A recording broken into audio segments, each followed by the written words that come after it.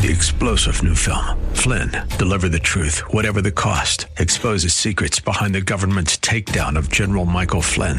Flynn knew what the intel world had been up to. He ordered the first audit of the use of contractors. This set off alarm bells. He told the truth. He was the most dangerous person for Donald Trump to hire. They had to get rid of Flynn. Flynn, deliver the truth, whatever the cost. Available now. Watch it today. Go to salemnow.com. salemnow.com. Thanks for joining us on your Tuesday morning answer. Yes, Brian Whitman. I'm being booked on Fox and Friends. My phone's ringing over. Yes, hello. Finally came around. You're on One American News at noon. Yes. Michael Reagan show? Yes, I'll be there. What time? Yes, thank you. I'm a freedom lover, yes. Finally. If you missed it, Brian just sent out a test tweet because he doesn't believe that Twitter tags stuff. Because right now... No, that's not true. That's not... I do believe... No, hold on. Big Tech is in a hearing right now, which is why we're talking about all of this. And I know they tag people. And I was trying to find what is the fine line. What could I tweet? Because I don't tweet stuff like that. What can I tweet that would get their attention from an otherwise relatively sleepy Twitter account? Mm-hmm. And you helped me. We put together 100 characters or so that you think will get me very compelling. A very compelling tweet. I don't think it's going to get you thrown in Twitter jail because I think you have to do multiple tweets to get thrown in Twitter jail.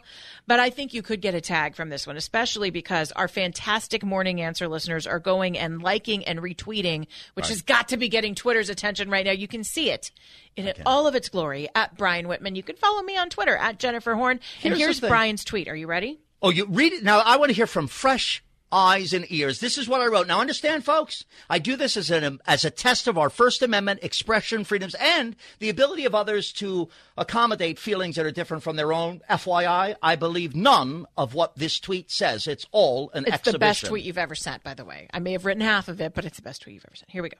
It's clear that the president and leader of Dominion Voting Systems wanted to take President Trump down. Right. Lock him up. Hashtag stop the steal. Lock him up. One exclamation point.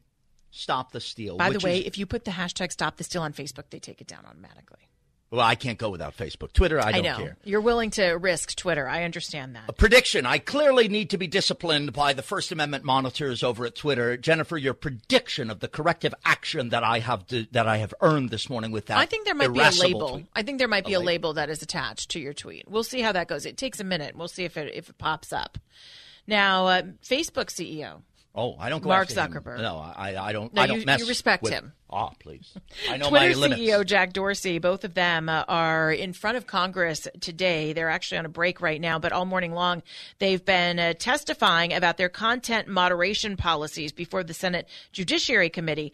Both Zuckerberg and Dorsey were joined by the CEO of Google, Sundar Pichai, who appeared before the Senate Commerce Committee in late October to face similar questions regarding censorship. Now, Dorsey testified that Twitter removed 300,000. This is what you're wondering what they do.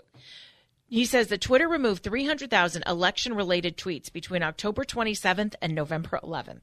That's 0.2% of all election-related tweets on the platform.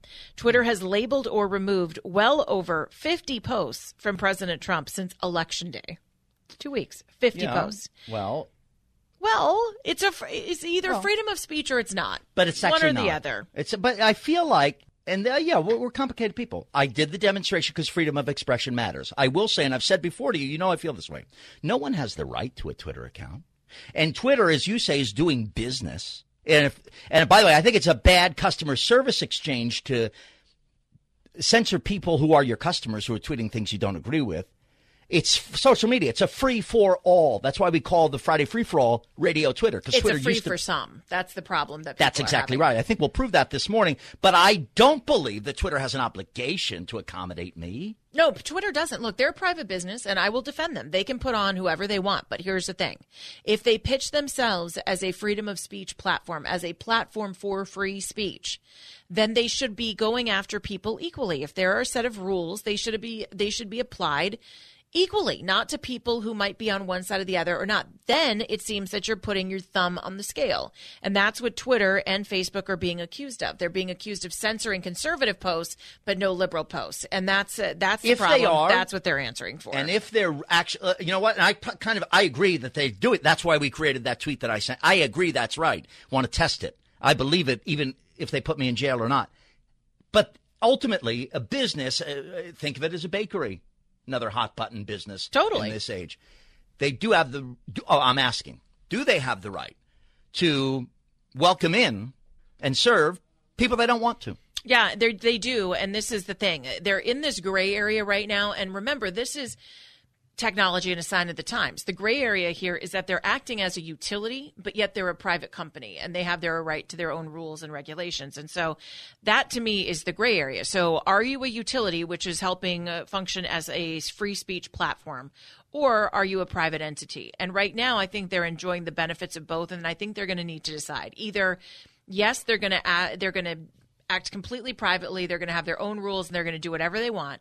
Or if they are going to get the benefits that they're getting and acting as a utility, then they need to be consistent about the rules that they apply and that they apply them equally. Do you think it's the equivalent of, say, Verizon or the telephone company, to use an older phrase? At this point, yeah. And that's the gray area I was talking about. If they take your telephone account away because you get on the phone and say something to someone that they don't like you call someone and say, I think Republicans shouldn't be allowed to vote on your phone line. Mm-hmm. You know, and then they take your phone away or they cancel your account. That would be a problem. And the same kind of. You think this is as severe as that? Yeah. I think at this point, it has expanded so much. And you know what? My answer really, honestly, would have been different about 4 years ago. It would have been different maybe even 3 years ago. Mm-hmm. But because these platforms are so widely used, mm-hmm. I think with that comes a responsibility. And I wouldn't say that same responsibility would go to a platform like a Twitch, I think, or some other where there's less where there's more competition and where mm-hmm. there's other. It's not so widely used, but for Facebook, Twitter, and by extension Instagram, owned by Facebook, I think kind of gets thrown under that umbrella. I think it does matter. And you're right, because of the technology, very fast. My landline telephone at home has not rung aloud in 17 months. I tried calling it yesterday, actually by mistake, and I'm now up didn't to go anywhere. I'm up to 42,738,111 Twitter followers after my. Look at you, see? So yeah, I'm telling you, we're all connected. You've gone viral, is what you've done. Yeah, in both ways this year. I got the virus, and now I'm viral.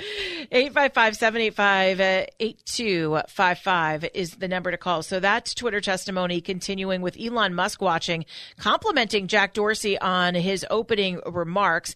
Lawmakers taking issue with Twitter and Facebook's respective decisions to temporarily block the distribution of the New York Post story about Joe Biden's son Hunter. Remember, we talked about that because they said it was Twitter policy. And the story, if you missed it, was that Hunter Biden's laptop had been recovered, and they put out some of the information that was recovered from that laptop in the New York Post. The New York Post account was blocked. They were taken off of Twitter, and the article was removed in all the subsequent tweets because they said the information was a result of a hacking. And okay, they said they have a policy. Point, right? But there's more. Sure.